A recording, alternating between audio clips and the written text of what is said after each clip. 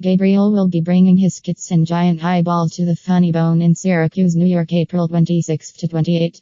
Maybe if his skits were better, he wouldn't have to rely on his giant eyeballs so much, but that's just one robot's opinion. May 2nd, Gabriel is in Pendleton, Oregon. May 3rd, Baker City, Oregon. And May 4th in Moscow, Idaho. Wow, is that the schedule of a nationally touring comedian or the itinerary for a Walmart truck driver? Pause for laughter. Okay, but seriously. For more info and for all of Gabriel's show dates, go to GabrielRutledge.com. Episode 17 of Happiness Isn't Funny with Gabriel Rutledge starts right now.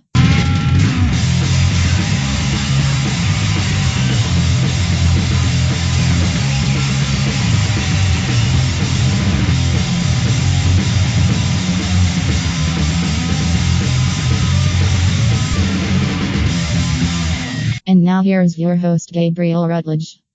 Check. Everybody wants to rule the world. Okay, I think we're rolling. Home podcast. Might hear some cats. Might hear from Don and Buddy. The song in my head this week is brought to you by a Chevron Mini Mart employee who said to me, "Do you know who you look like?" And I was preparing for Dave Grohl, and I was half right. She goes, "You look like if Dave Grohl and Roland, I can't even remember his name, Roland Orzabal had a baby." And I was like, "Who's Roland?"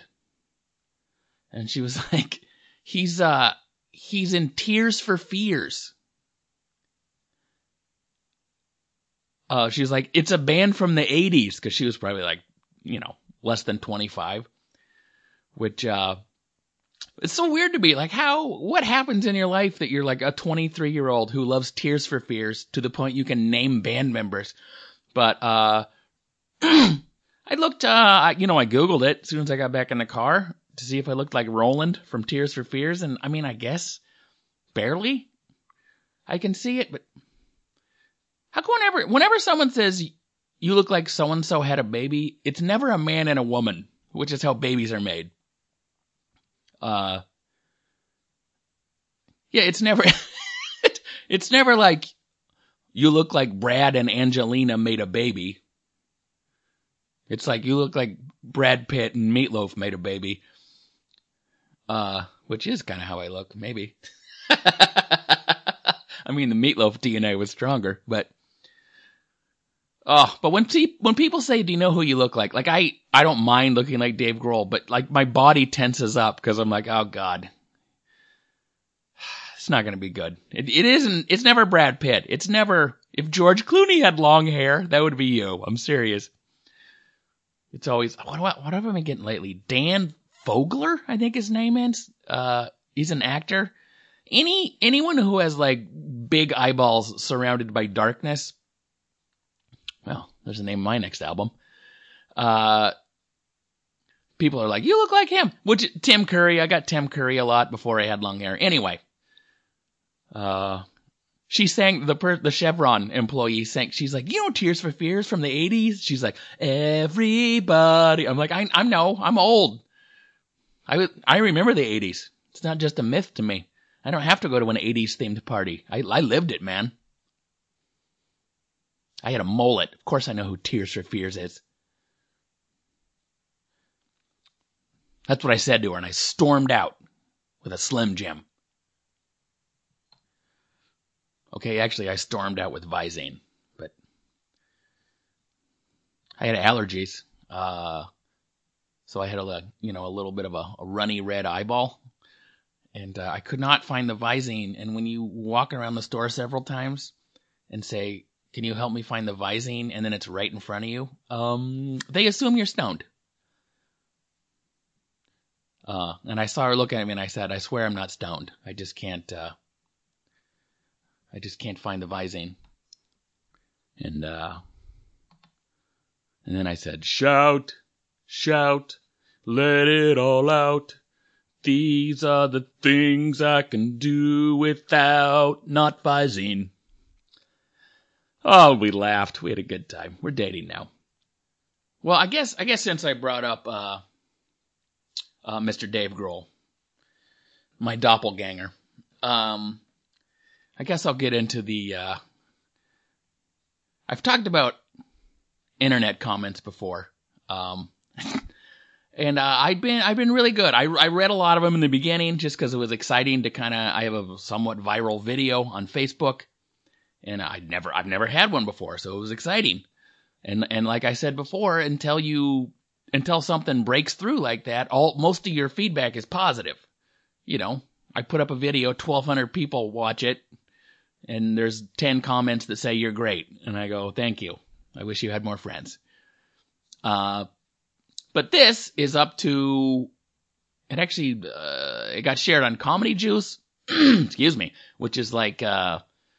That's almost 2 million, 1.9 something, and then it got shared on Laugh Therapy, and that's over 2 million. So I don't think there's ads on Laugh Therapy, so that makes me sad. So I don't think I'm getting any money for it. But anyway, it's over 4 million views, which is great. But sometimes people will comment that I look like Dave Grohl, but no one ever says you look like Dave Grohl, because apparently everyone in the world is a writer for Roast Battle now. So it's like, looks like Dave Grohl let himself go, looks like Dave Grohl after a Big Mac, looks like Dave Grohl on prednisone, which I saw last week. Holy shit. Wow. And look, for a lot of them, I haven't looked at every comment, trust me, but I will put a link to a YouTube video where I mention I know I look like Dave Grohl. And then a lot of times people are like, oh, sorry. Oops. Didn't mean to be a dick and whatever. But I'd even stopped doing that. But I happened to, man, I'm bringing this up because I'm making it public. I want to hold myself accountable. I fucked up. Okay. I got involved in some Facebook comments. Because, look, most of the comments are overwhelmingly positive because I am very funny. The clip that's been shared, the clip that has over 2 million views, it has almost 45,000 people have shared it. So, like, 45,000 people, and I guess the number's probably double that because that's only half the views, but like, assuming that's true, like 90,000 people shared the clip. They thought it was good enough that they wanted other people to see it. Thousands of comments, overwhelmingly positive. I'm mad at myself. Like, how much positive affirmation do I need? Is it not enough? I travel the globe, having people laugh at me. Well, that sounds bad now that I say it that way, but you know what I mean? Every night people tell me I'm great, and if it's going well when you're a comedian, that's apparently not enough for me. It's not enough. If one stupid person on Facebook leaves a shitty comment, I had to get involved. There were some negative comments. There were people who were just like, I don't get it, or I don't think it's funny. And then sometimes people would argue with those people, which was kind of fun. This one got to me, all right? This comment got to me. I should not have responded. I did. I won't say the guy's name. And again, I'm not even searching every comment, but sometimes I'll check to see the views and like certain, like most relevant comments will pop up. So I see this comment. Dude came to Boise and he was awful. 5 A's. Couldn't even stand to finish his set. It was so awful. With a smiley face crying. And I guess my first reaction was just like, there's no way it's true.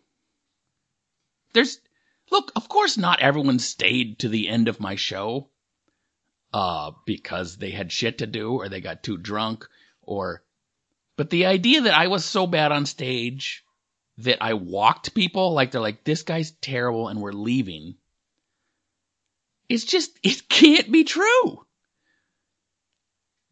And it bothered me so much that other people would see that. I don't know. I'm mad at myself, but I was just like, there's no fucking way. Either he has me confused with someone else, or I don't know, you might be able to hear Buddy loudly crunching his kitty snacks in the corner there, but Buddy, keep it down. Chew with your mouth closed. Trying to raise decent cats here.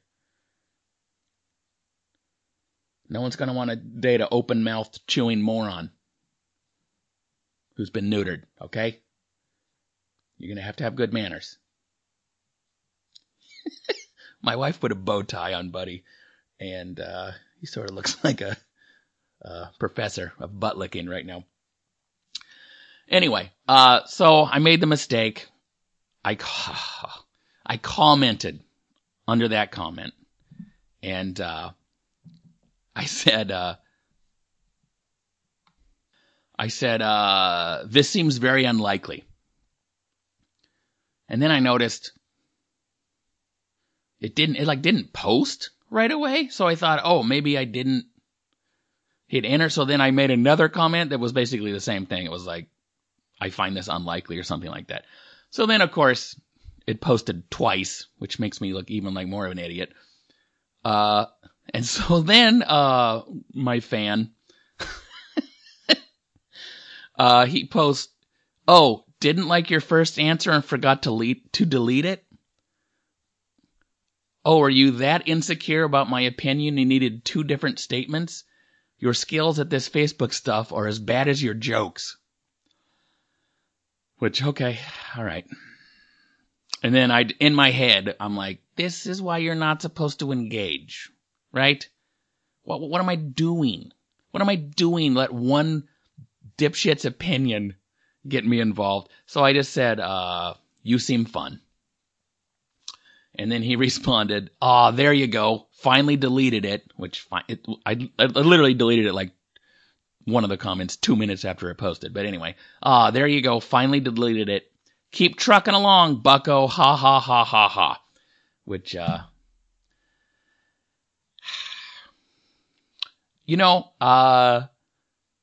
guess if someone doesn't like my comedy online, it's one thing, but it's just, I can't imagine the scenario that someone is watching me. I've been to Boise 1,000,000 times. I'm not saying every show was amazing. There was a couple of shows where, there was only, 10 people in the room and they're as good as they can be. But again, like, that he and his table will be like, fuck this guy. He's terrible. We're leaving.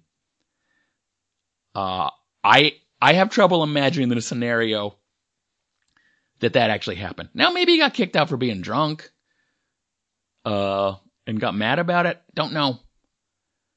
But yeah, I'm a dipshit. I'm not gonna do it anymore. No more getting involved in the comments. There's no possible way to not have negative comment. Like, whoever, Jim Gaffigan, the cleanest, friendliest comic in the world. I'm sure if you look at his comments somewhere on YouTube or Facebook, somebody will be like, fuck this dipshit who talks about food all the time. Me and my friend walked out of the show. That's just the price of fame. Well, it's the price of his fame, and it's the price of me having 4 million views on Facebook. So I'm mad at myself. And then I'm a little mad at humanity. Not this guy in particular, who may or may not have walked out of my comedy show. But I just, after a while of reading comments about, this guy looks like Dave Grohl if he was older, which he's older than me. Or this guy looks like, Dave Grohl does heroin, or this guy looks like a fat Dave Grohl. After a while, I just go, oh, I'm sorry, am I the fattest person that's ever lived? You've never in your life met a person who's weighed 230 pounds before. That's the fattest fucking person you've ever seen. I get I'm fatter than Dave Grohl, but, Also, a lot of comments that are like, this guy looks like Dave Grohl, in his 40s or whatever. Dave Grohl is in his 40s. I've seen current Dave Grohl. He doesn't look better than me. Well, he does. He's skinnier, and you know what I'm saying. But it's like Dave Grohl also looks like Dave Grohl went to shit. Because that's how aging works.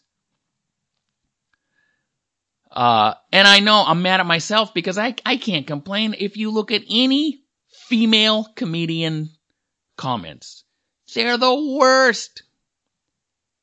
They're like, about how fuckable you are or how fuckable you aren't. They're like an Amy Schumer ripoff, or at least she's funnier than Amy Schumer. Or I saw a comment recently on a Taylor Tomlinson Conan clip. She's a very funny stand-up comic. And the comment, actually the person who shared it was like, oh, it's a miracle. A woman not talking about her vagina and her gender. It's actually funny. And I'm like, so that's a person that liked her, but is still an asshole. Like, what? Wait, female comedians are not allowed to talk about their gender? What the fuck rule is that? I hope this woman doesn't mention being a woman, because I will hate it. I hope this woman who has a vagina only talks about dicks, because that's what I have. Like, you know, again, I have no room to be butthurt about one negative comment about me in Boise, because, you know, I know for, female comics, or anyone not male, transgendered, I can only fucking imagine. So, I'm mad at myself for getting involved, and but just in general as a society, why are we such assholes? Why? Things we would never say. I don't think. Things we would never say in person. Just online, we're all these weird, snarky TMZ people. We're all not even TMZ, but more like Paris Hilton, which, no, what was his name? He has like a blog that makes fun of celebrities. Perez Hilton? I can't remember. Anyway, it's all like, it's just all shitty things about celebrities, but since we're all celebrities now, sort of, it's just, we're all shitting on each other. And it's really weird. And I don't know what happened. I don't know why everything's like humans are just yelping each other all the time. Like, 3 stars as a person. You're fat. You're bald. You're a woman. I don't know what the fuck happened, and I don't think we can put the genie back in a bottle, but man, it's just gross. It's just gross. And again, I know what it's like to be a human. If I saw myself, I would probably say to me or my wife, I would probably say like, what? That looks like a chubby Dave Grohl. I know there's nothing wrong with the thought, but just to publicly, not even the Dave Grohl stuff, but just you see a video with millions of views and people saying they think it's funny. Who thinks it's their job to go, I don't get it. I don't like it. Everyone's probably interested in my negative opinion. I don't know. I just think it would be a slightly better society if we only talked about things we loved, which is stupid because if you listen to this podcast, that's not what I do. I understand complaining. I guess I just mean like online. I'm really only interested in positive feedback. Not just for me, but almost like for everyone. We're not all critics. You know? So it is, it's just an interesting time to be alive. Where, it's, you know, hats off to, my, non-straight white male comedians, because, the comments you guys get are and girls and whatever's even just tremendously terrible.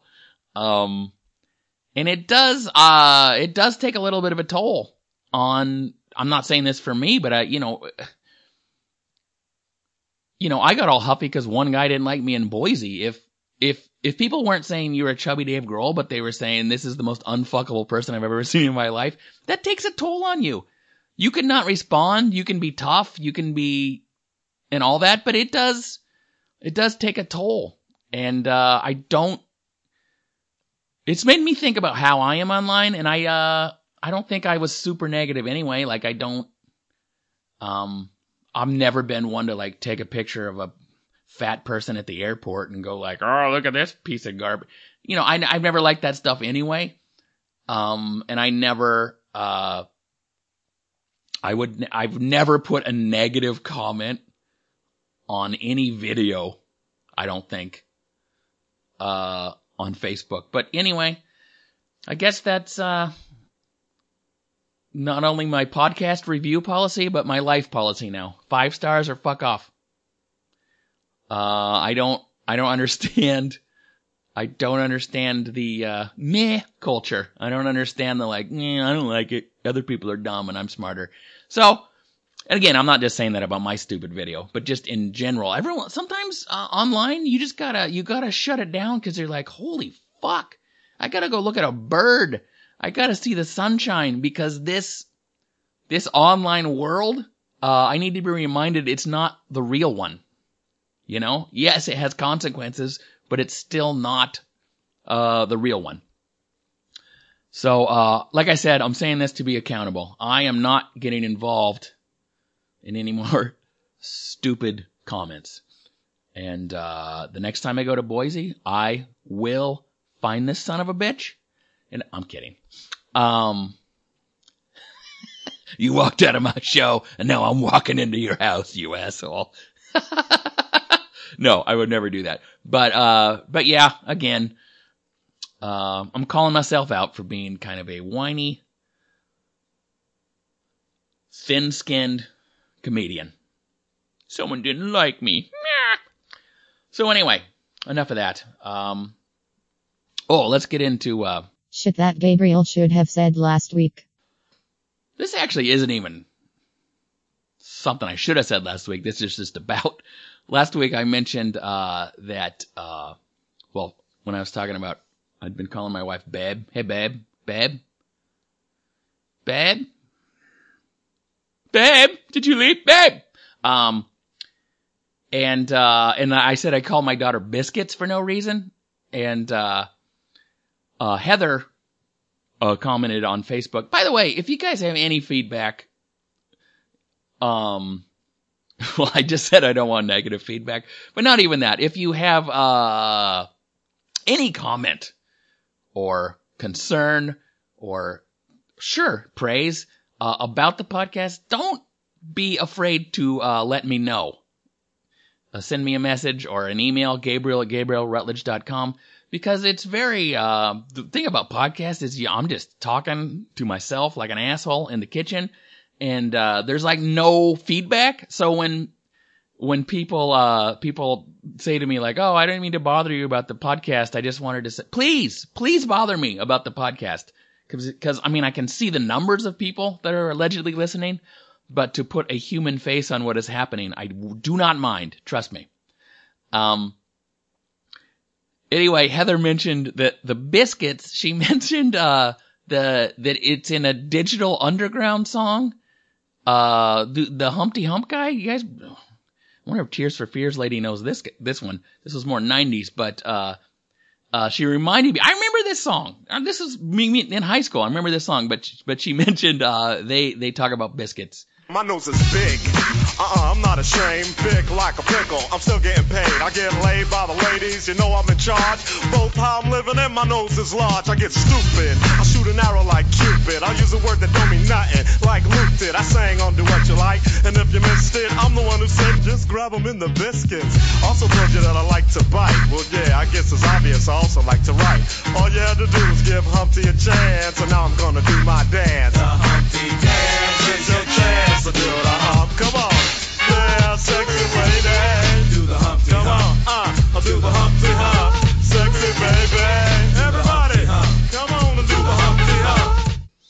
I'm the one who said, just grab them in the biscuits. Which is a reference to, I guess, another, I did research a little bit. He was in another song saying, ladies, if you like a man, just grab him in the biscuits. Which means, my daughter was right. Biscuits is a slang for male genitals. Which maybe that's why. Maybe some of the 5th grade kids on the playground are Humpty Hump fans. Oh, I remember that being a fun song. But, oh man, is it bad. I mean, that's bad. And also, just grab them in the biscuits is also the slogan for Trump's 2020 re-election campaign. So, be on the lookout for that. It's gonna be a Trump Humpty Hump ticket. Ladies and gentlemen, please welcome the President of the United States. And if you missed it, I'm the one who said just grab them in the biscuits. So I'm looking for new nicknames. New nicknames for the kids as a group. I have nicknames. Maisie's nickname. I call her Maisie Cakes. Not sure why. But I call her Maisie Cakes. I guess I got it from The Sopranos, Johnny Cakes. Which is a kind of food that I've never had, some sort of pancake, but also when there was a gay character in The Sopranos, he ate a lot of Johnny Cakes. I don't know. Maybe that's how name and cakes got in my head. I never called Johnny Cakes, and I have a Johnny for a son, Broseph, my son Johnny. So Maisie Cakes is one daughter's nickname, and then Olive, her nickname is Little O, because I am a lifelong Seattle Mariners fan, and they used to have a shortstop named Omar Vizquel, and his nickname was Little O.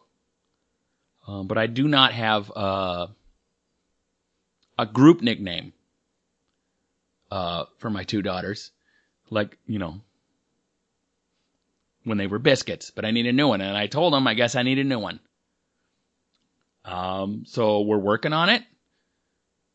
So far, unicorns has been suggested, which I can't. It just doesn't flow right? Where's my unicorns? It's not a thing I want to say.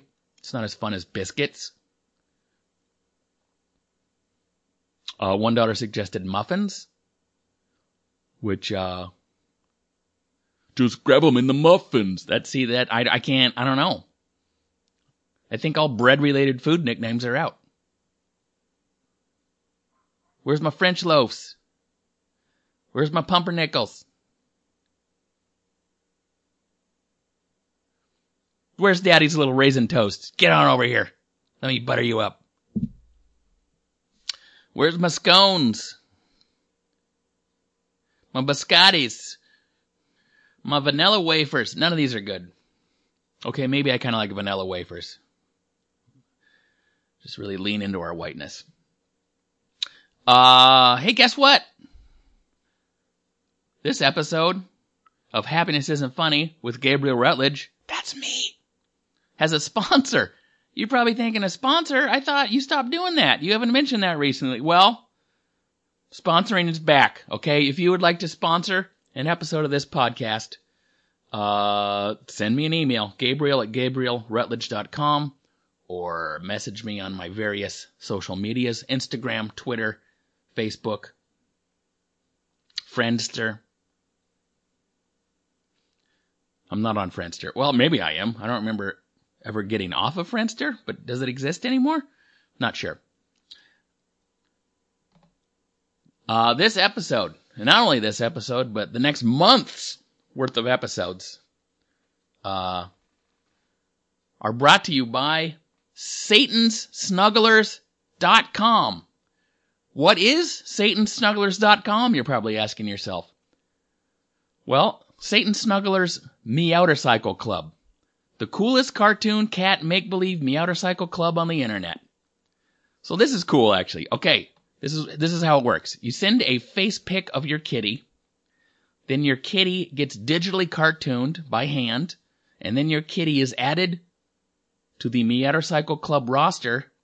And what you get For $60, you get a t-shirt, a cap, a koozie, a patch, and buttons with your kitty's face on them. Or 2 of those packs for $100. Or they have a la carte pricing too. The cartooning's $25, the t-shirt's $15, the koozie's $5, the cap's $10, the patch is $5.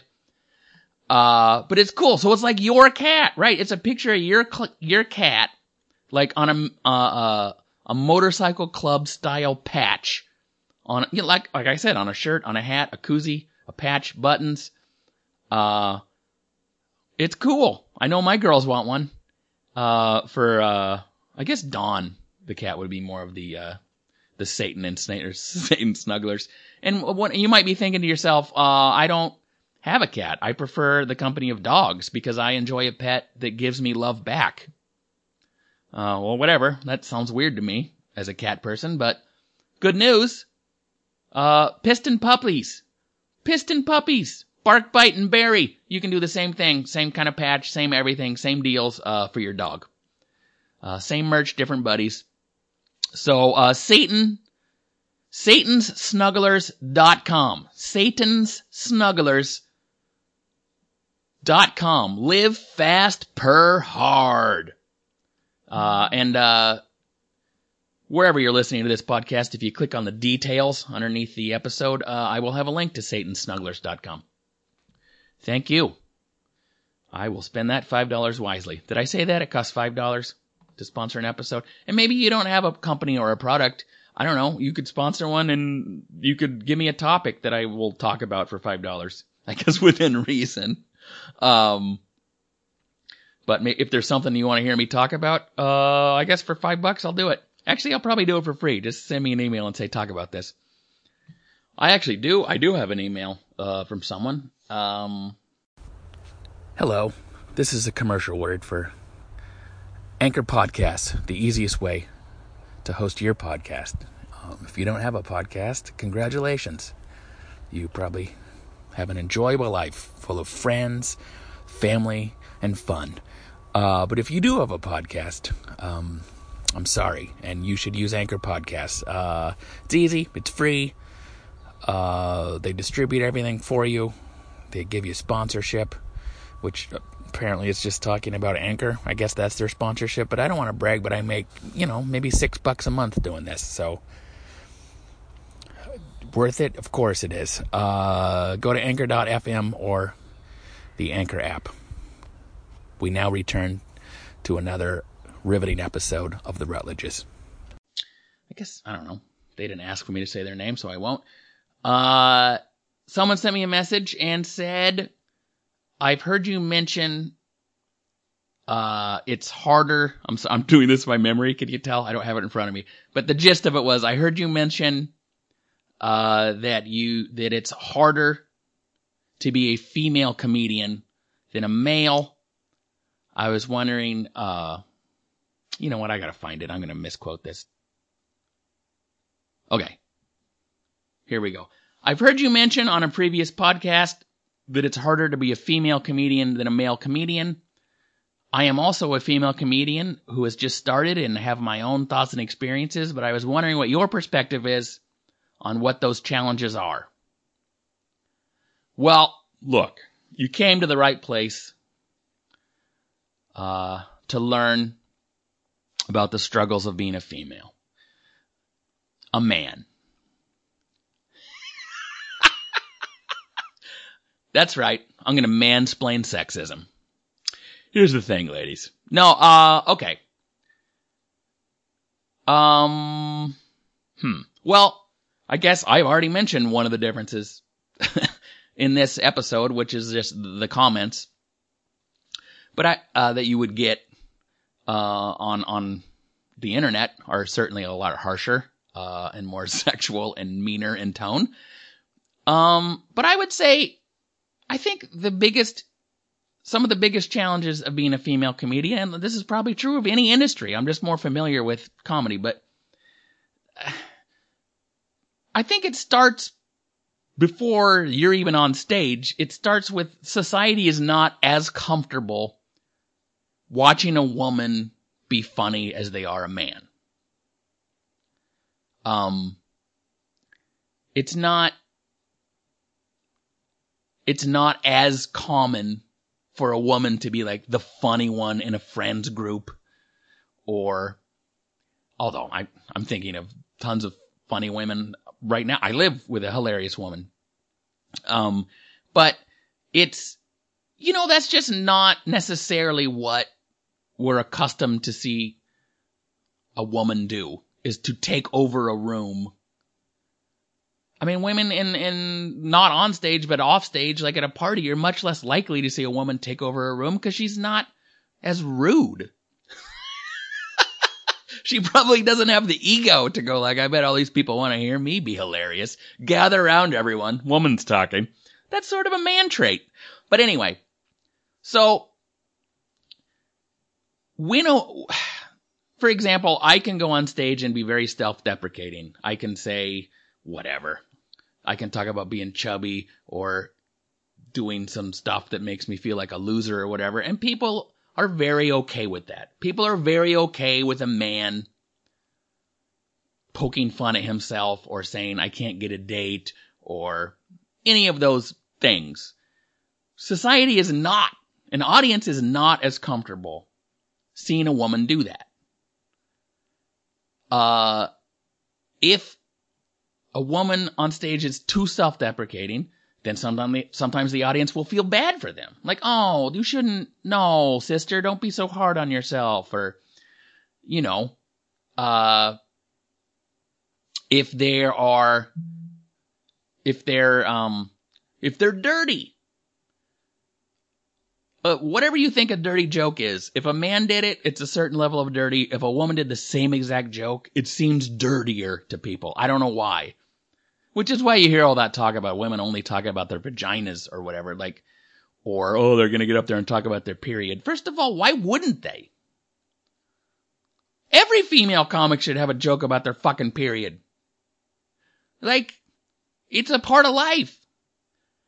So anyway, there are times it's interesting to be in the crowd when you see a female comic on stage, because they, I know female comics, and all the time after shows, people will be like, I wasn't expecting to like you. You're great for a female comedian. It's just a condescending thing. And I do think this stuff is changing, but I've seen, and oh, by the way, let's not just blame men for how they are in the audience towards women. Women towards women is pretty brutal. Like, if I've seen an attractive woman on stage talking about her life, and I see the women in the audience just go, fuck this skinny bitch. Maybe they don't say it out loud, but that's the other side. If you're too self-deprecating, then sometimes the audience doesn't like it. And if you're not self-deprecating enough, then the audience goes, who's this bitch? I mean, there's a certain type of male comedian, sort of the Daniel Tosh, Anthony Jeselnik, type of comedian who's like over the top arrogant about how great they are. And like, they're joking, kind of, but that's what makes it funny. They're like so over the top about how amazing they are that it just makes it funny because it's so ridiculous. I can't think of one female equivalent to that. I can't think of one female comedian who goes on stage and just talks about how fucking great they are. Like over the top, arrogant female comedy that everyone gets on board for. I don't think it exists because it's too judged. There's not even that many female comedians who do what I do. Which is, not exclusively, but a ton of my material is about my wife and children. There's not even that many female comics who do that. Because, I don't know, when I do it, when a man does it, no one goes like, oh, typical dad, up there yammering on about his family. But for some reason, like, mom comedy gets a much worse label than dad comedy. In fact, again, this is all changing, I think, for the better. But, if you look at old school, sort of 80s female comedians who broke, who were huge, they most of them did an act a man could have done. It was very asexual. Well, I mean, a ton of them ended up coming out as lesbians later, but like, it's like, Ellen DeGeneres. Barely anything about being a woman. It was just very observational. Rosie O'Donnell, Paula Poundstone, a bunch of other people I'm missing. I mean, Roseanne it's probably the exception as someone who talked about like being a mom and a woman or whatever. But it's interesting it's interesting that's the kind of female comic who broke out, is the one who basically did an act a man could have done. And I'm sure that came from doing comedy and realizing what people would laugh at, you know?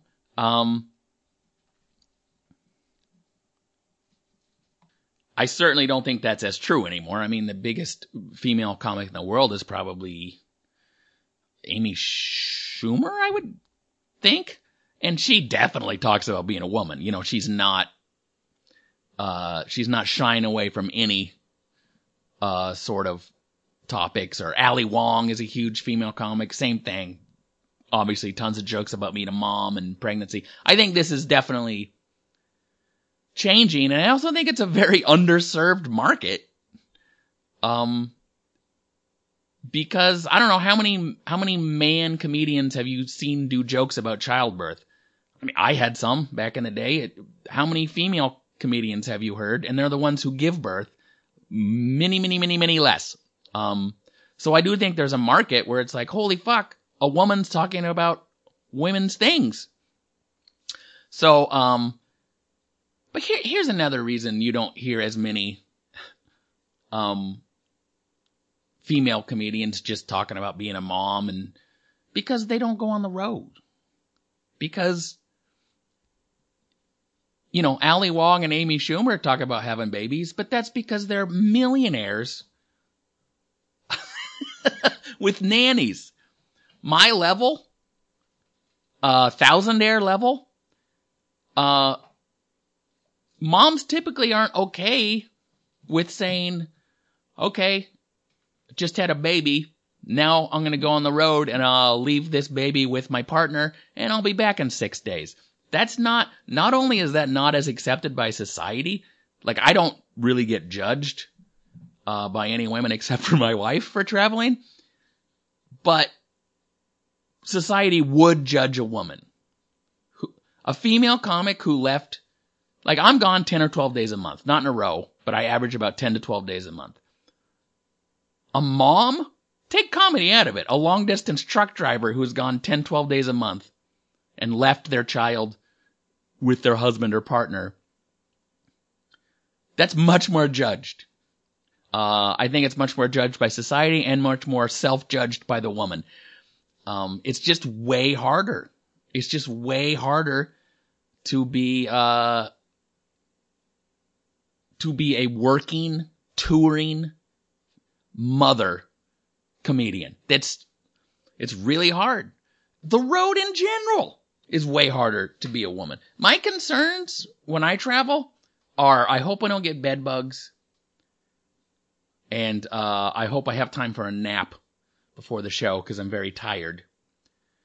When females travel, their concerns are, I hope I don't get raped and murdered. That's just the reality. Like when people after shows, especially when in the beginning, okay, when you're going to the Funny Bone or the Improv or whatever, it's one thing, but you don't get to start there. You get to start doing if you're a Northwest comedian, your first gigs are like rural cowboy bars in Montana and the middle of rural Oregon and Washington. That's not a comfortable experience for a woman. Like, I don't go, if people after the show are like, hey, we're all going to this bar, let's go hang out. And I say no, but it's like, that's an entirely different experience as a woman who has to be aware that, of her own safety.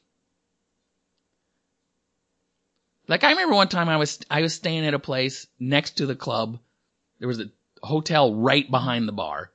And in the middle, like 3 a.m, someone started pounding on the door and like, hey, let's go party. We heard you're staying here. And I was annoyed. I wasn't scared. I wasn't like someone's going to break down this door and rape me. But women are, for a good reason. So I think that part of it is much more difficult. I've traveled with women, and I remember I did a show with Monica Nevi, who is a hilarious female stand-up comic. She was on my show in Olympia, if any of you guys saw that. And we went to this little bar in Southern Oregon, that's all I'll say. And I'd been there 2 or 3 times, and I said, this is like real kind of rural, small town. It's going to be interactive, but it's a fun gig. Well, she's on stage for like a couple of minutes, and some old man says, I don't remember, but it was like a sexual comment. And Monica is a good comic, and she, glazed over it, addressed it, kept going. But it just made me realize what a fun show for a man is not necessarily a fun show for a woman. It's just a different set of circumstances. And this is another challenging aspect of being a female comic is, as a male comic, maybe this is bad. Maybe I don't know if it's bad, but I'll be honest, I am less likely to ask a woman to open for me on the road. I guess I should have said that sentence faster. I am less likely to ask a woman to open for me on the road. That sounds better. Because if it's an overnight travel situation, if it's like an hour from where we live or whatever, that's one thing. But if it's like, hey, do you want to drive in a car with me for 8 hours for a weekend, and hang out with me all week? I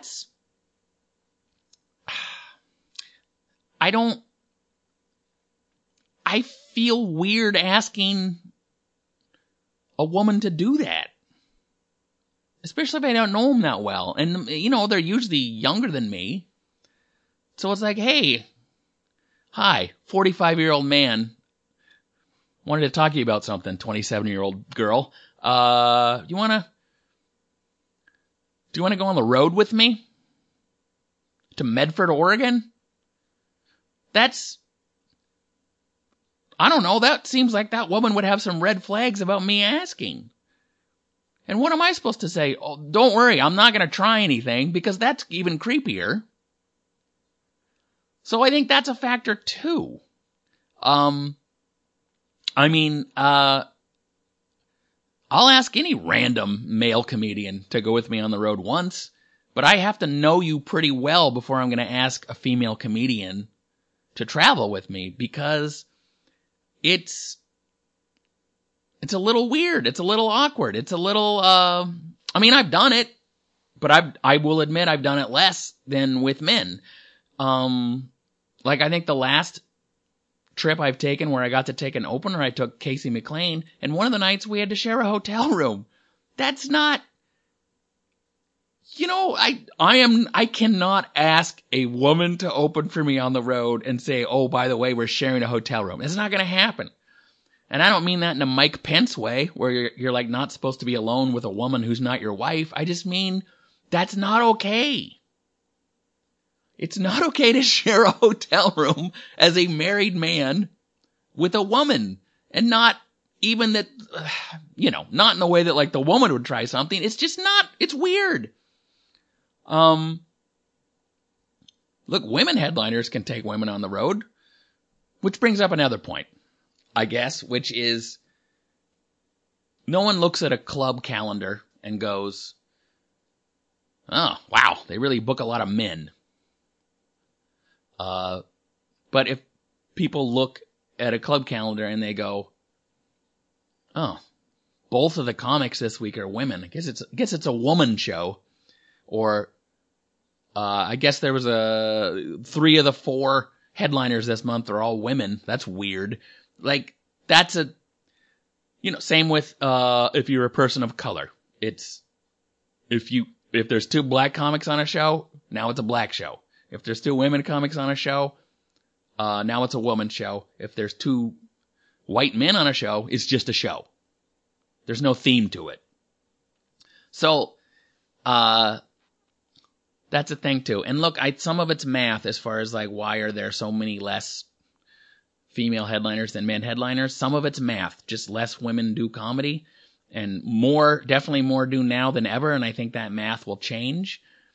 But look, there are some positives. There's some positives to being a female comedian, and that is there are television festivals, audition type stuff.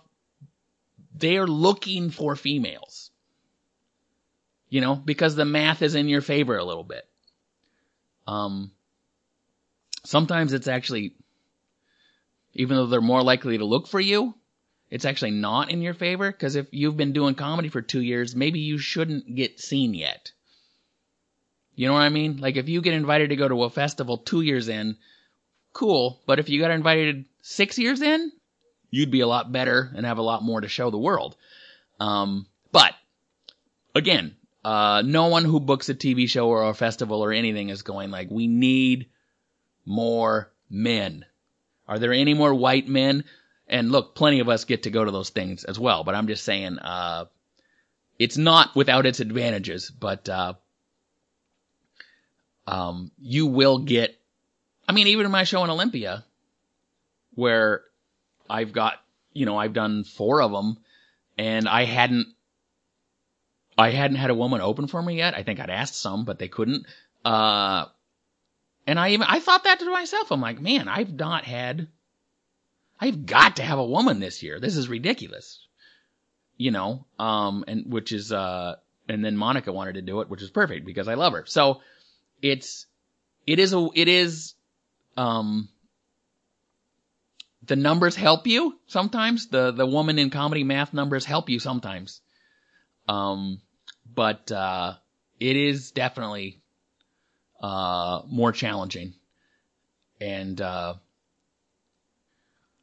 I try to be a good ally, which is, I don't think I've ever said that before, but, I try to be a good ally. And, I respect everyone who is a comedian, especially 10 years in, because it is not an easy path. And, I guess I even more respect a, female comedian, because your path is harder than mine is. So, respect. The biggest way I've been an ally to female comics, I have not tried to have sex with you. Yeah, you're welcome. Of course, it's a lot easier when none of them wanted to have sex with me, but that doesn't make me less of a hero. I did some shows, this week in, New Mexico and Arizona. Yes, with all men. Actually, I did some taping when I was in, Laughs in Tucson, Arizona.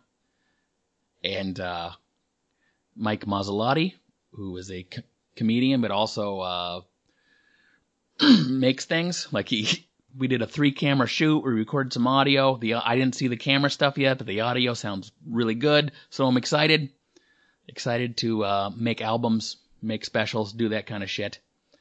It's funny though, cause I hadn't, Mike was asking me, he's like, how long have you been coming to this club? And, I think it's like 15 years. I think I've been going to Laughs in Tucson for 15 years. Yeah, for the same money. But that even surprised me. And we were staying in a condo, a comedy condo, which is actually it was nice. It's fine. Cactuses in the yard, an orange tree. It's pretty nice. But the Tucson, Arizona condo, used to be legendary shitty. Different owner, but like, I think I even wrote about it in my book, but it was so bad. Like, you never wanted to take your shoes off in this condo. The floor, I don't know what color the carpet was supposed to be, but it was just shit brown everywhere and crunchy. Like, you just kept, even in the shower, you kept your shoes on. And it was also that kind of shower that was like loose. Like the tub was, you're like, am I going to fall through the fucking floor? They also had these runners, like, you know, those clear plastic runners that you put on, like my grandma had them, like on our carpet and stuff. But like, when you put clear plastic runners over shit stained carpet, it's like a stain aquarium is what it looks like. It was ridiculous, but, beyond disgusting. And, I remembered I was doing the club one week, and the other guy I was working with, we had radio the next day. So he's like, hey, wake me up, for radio tomorrow. I'm like, okay. So it's early, you know, like 7 a.m. or something. His door's kind of open. I like knock on it, kind of open it up. I'm like, hey, we got radio. And he's with a lady. Apparently a lot of shit happens after I go to bed, but he's with a lady. And I guess there wasn't room on the bed. And by the way, I think the bed might have been a mattress on the floor. Like, I'm not even kidding. It was like half condo, half comedy condo, half prison. There was just a mattress on the floor. But I guess there wasn't enough room on the mattress to entertain a lady. So they had just put a blanket down and they were sleeping on this gross, shit, brown, crunchy floor. They were just laying. So he gets up. The woman gets up. She's like looking all ashamed. We have to give her a ride and drop her off before we go to radio. And then we drop her off and the guy says to me, he's like, please, he's like, don't judge me. And I'm like, oh, I'm not judging you for hooking up with a random woman. I'm not slut shaming you. I'm carpet shaming you. I cannot believe you had sex with someone on that disgusting floor. There's no way you don't have carpet syphilis. That is, oh. I mean, it would be better to lay in dirt outside and have sex than have sex on that disgusting fucking carpet. So yeah, I'm not judging you for having a one night stand. I'm judging you for where you laid during that one night stand. You should have stood.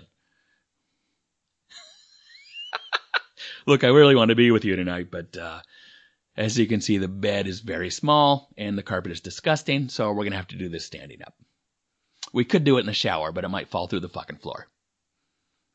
You say we can't go to your place? That's a shame. I did something I've never done before on this trip, though. At a show, I forgot to do the joke that matches my merchandise. I'm selling Get in the Van shirts out on the road, unless you're in the Northwest where I have a different shirt, and I got to the shirt pitch part and I realized, I haven't done this joke. And people still seemed into the shirt. They're like, yeah. And so I ended up closing on the joke. And then also this very angry looking man, was demanding I throw him a shirt, which I did not. I have shirts that say, Get in the Van. I didn't do that joke though, did I? I didn't do that joke. That's okay. Do you have one? Yes. No. I will do the joke. It just won't make more sense on your way out. I totally forgot. I didn't not. Someone else remind me. Did I do that joke? Okay, thank you. You guys are looking at me like, no, you did it. We didn't like it. I'll do that one to wrap up. But anyway, you can buy that. It's not like a game where I have a t-shirt canister and selling them. No. That wasn't the whole stuff. You're like, you don't need a can. You can throw it. That wasn't the problem. They're $20. Right now? Okay, I will take that. No, come see me see me afterwards. Come see me afterwards. It's not. I'm just telling you. On your way out, you can buy one. Okay. All right. This has been the most scared I've ever been to sell a shirt. Usually I'm not scared of people in Mickey Mouse t-shirts, but even Mickey's a little angry tonight. Don't push me, motherfucker! Give me a shirt, okay? By the way, that guy tried to leave without buying a shirt. Yeah, and I said, sir, we have a verbal contract that this whole room heard. And then he bought a shirt. Okay, hey, I'd love it if you left me an iTunes review. I guess it's Apple Podcast review now. They don't call it iTunes anymore, I guess. I don't know. I'd love to, if you gave me a review. I hope you're subscribing.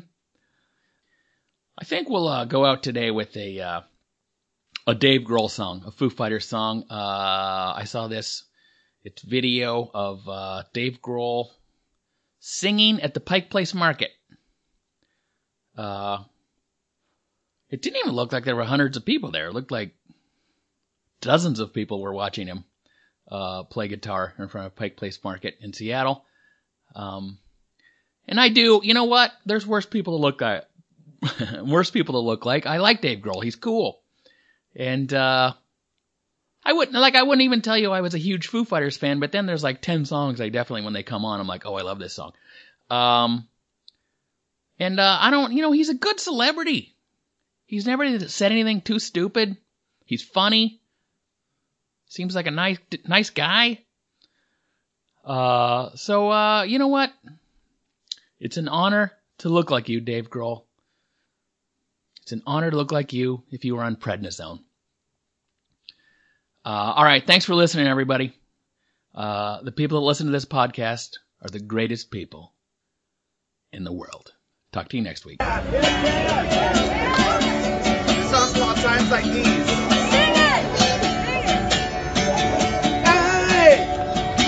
I'm a one-way motorway. I'm a road that drives away from all those you back home.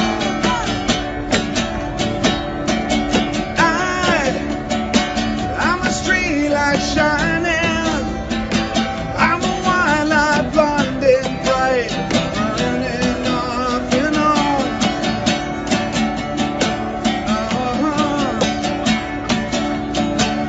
It's times like these you learn to live again.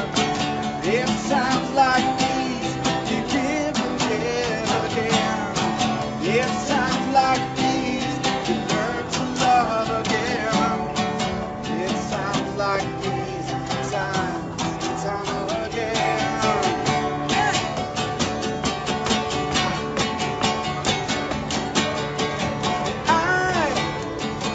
I'm a new day rising.